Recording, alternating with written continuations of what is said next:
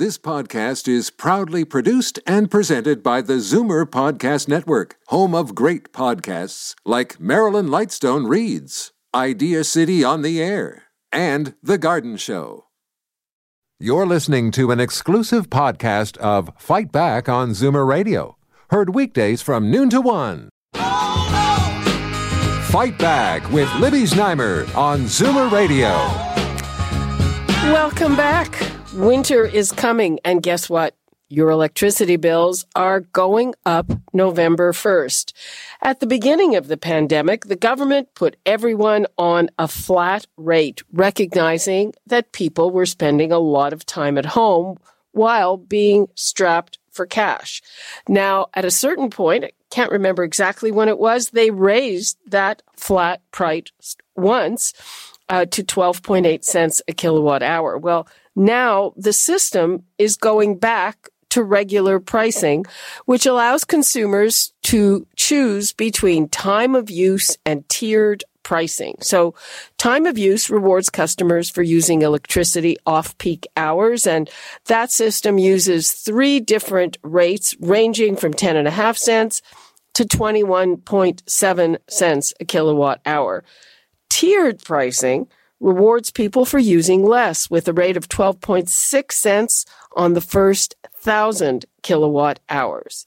So I'd like to hear from you. What do you think about the bill going up? It's going up a couple of percent about the rate of inflation. The number isn't huge, but I think this is not a good time to be getting increases on basic necessities. Let me hear what you have to say about that. Let me hear if you've crunched the numbers and done the math on what will work out best for you. The numbers to call, 416-360-0740, toll free 1-866-740-4740. And now I'd like to welcome Peter Tabuns, NDP MPP for Toronto-Danforth, Paul Acchione, a senior management consultant in the nuclear and fossil power generation industry, and Parker Gallant, a retired banker who analyzes Ontario's energy sector and is the author of the blog Energy Perspectives. Hello, everyone. Hey there, Libby. Hi, Libby. Hey, Peter, long time no talk. So, Peter... I know, Libby, I've been missing you. I've been missing you, too, but we generally talk about bad news. So what's your reaction to this increase? Well, it's taking us in the wrong direction. You know, as you said in your introduction, people are having a very tough time. We've got a pandemic going on. Ford should have realized that. He should have used the power he had to stop further increase. As you'll remember, he promised to reduce hydro bills by 12% during the last election campaign. I remember. He hasn't done that. No, they've gone. They're going in the wrong direction, as you say. Have you been hearing from constituents about this, Peter? Oh yes. And well, people are cash strapped, right? I mean, a lot of people find their work is uncertain. They're worried about losing their jobs. And they have mortgages and rent and food to pay for. So they just don't feel that it's right that they're being pressed even further. Okay, let's bring in our other guests. Parker, what's your reaction to this increase? Is it something that the system needs? No, that's my view as well. I mean, a couple of years ago, I think, the Ontario Energy Board did a study on energy poverty and found there was well over 500,000 households living in energy poverty. So I'm saying that's a few years ago. It was around, I think, 2015 or thereabouts. The COVID-19 has created more, I would guess. I haven't done a survey and I haven't seen one. But my view is that we probably have seen an increase in energy poverty. So with winter coming, this is a really bad time, as far as I'm concerned, to raise those rates. And even though, as you pointed out, the rate is nominal, I mean, it will amount to, I think, about $2.50 or something like that a month, which over a year will, add another $30 to your bill. So it's $30 you won't have to spend on other things you might need. I mean, one of the things that I felt that Ford could have done is said, okay, we're going to really drop the rates for the first 700 kilowatt hours of usage, and we'll raise the rates for people that can afford them, which is someone, that's going to consume, 1,500 kilowatt hours monthly. Yeah, I mean, cover that money. I remember we had a big campaign at CARP, which was heat or eat. And literally, there were people making the choice whether they heat or eat. And that is just heartbreaking. And obviously, in the middle of a pandemic, when there is so much food insecurity, this is going to affect more people. Paul, what is your view? Well, there's the price that it costs to make the electricity, and then there's the question of who can afford that cost, and what do we do about the ones that don't have the money to pay for that basic cost of electricity. We can't forget that there are 3 rebate programs that the government has initiated over the past several years. There's the COVID relief, there's the low income emergency assistance program, and there's the ongoing Ontario electrical support program. So people that are on relatively low income, 2 people below 29,000, and 4 people below roughly $39,000 or $40,000 a year can get ongoing relief on their bill. For example, the OESP program gives you a $45 per month reduction in your total cost. That's both the commodity, which is the electricity, and the distribution and transmission costs, which people forget about is about 40% of the total bill. So there are programs for people that are in trouble, and they should tap them. They have to apply, unfortunately, for all these programs.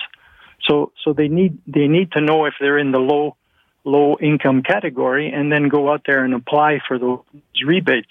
I know my mom is on a low fixed pension, and she gets $45 a month rebate every month. It brings her electricity cost almost to zero.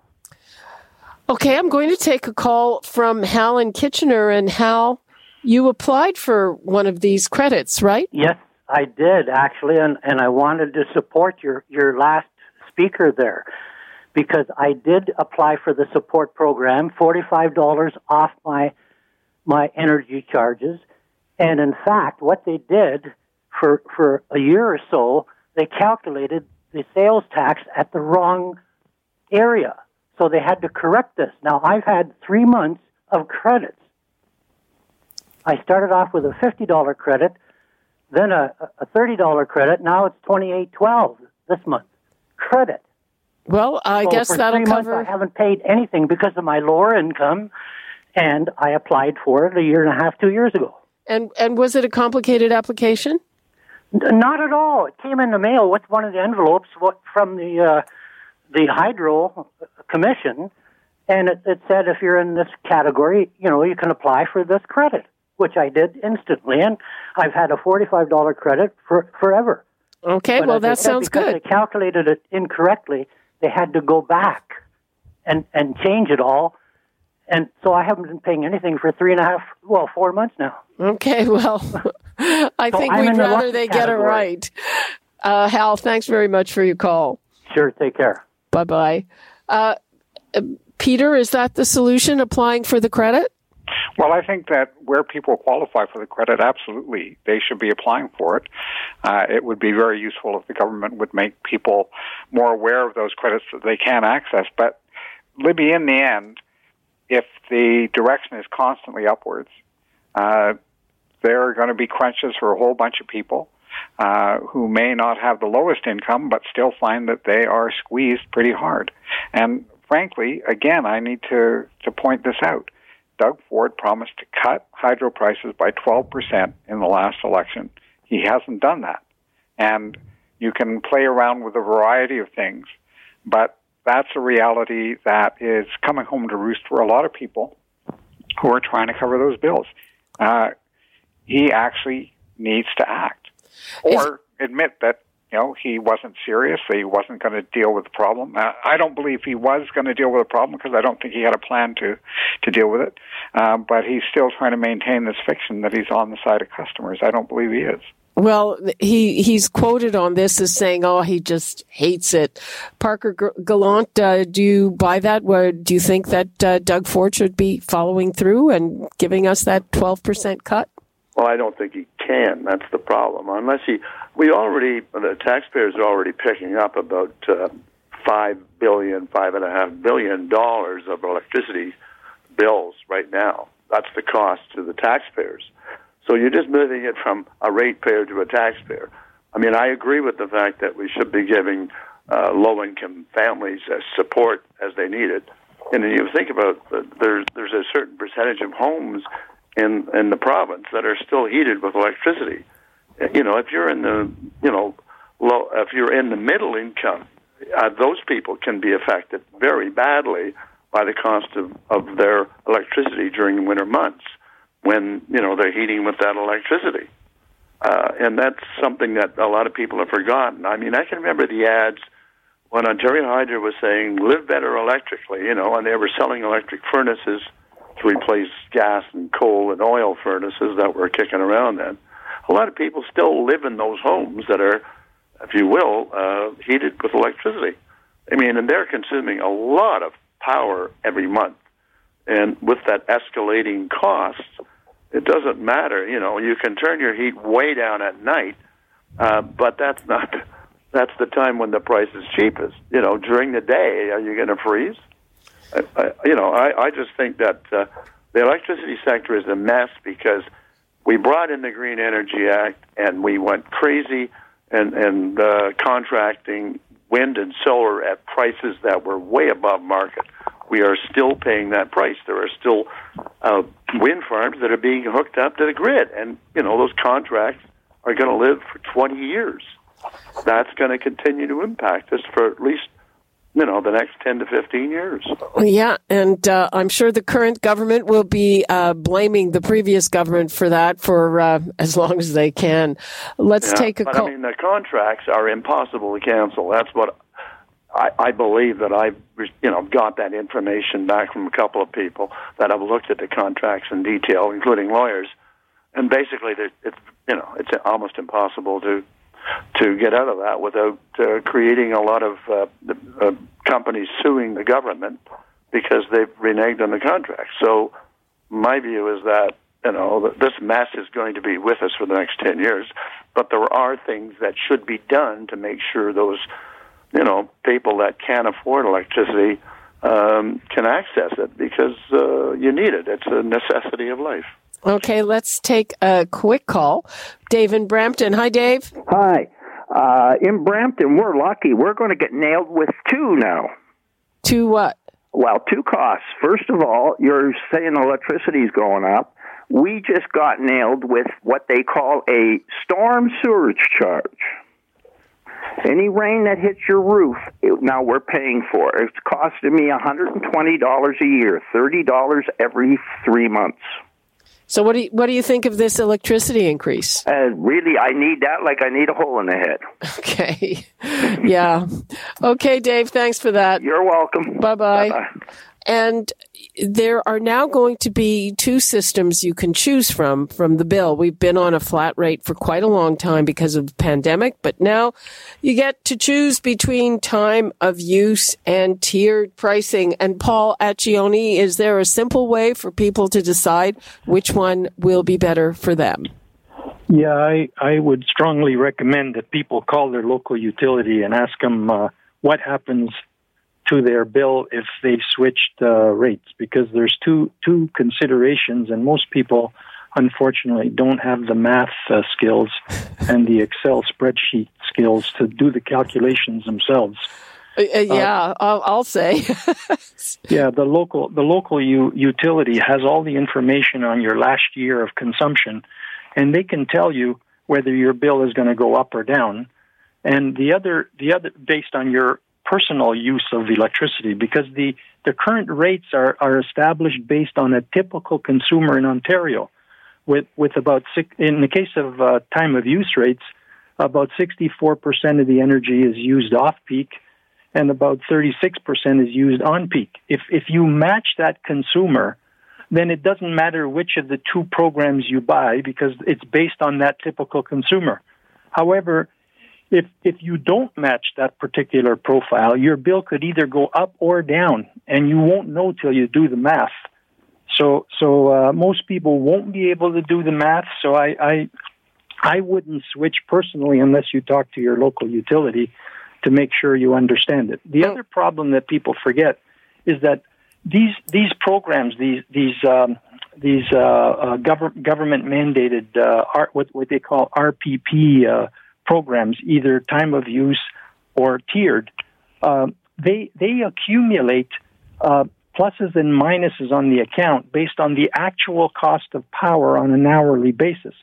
So at the end of the year, there is a surplus or a deficit in that account, and they apply that to the following year. If you switch plans, they will, if there's a deficit, they will charge you when you switch. So you'll get an extra charge on your bill when you switch. If they look at your usage and think that you're actually not going to pay for the deficit that's accumulated over the previous year. So these are calculations that the average person just can't do. So my head is spinning.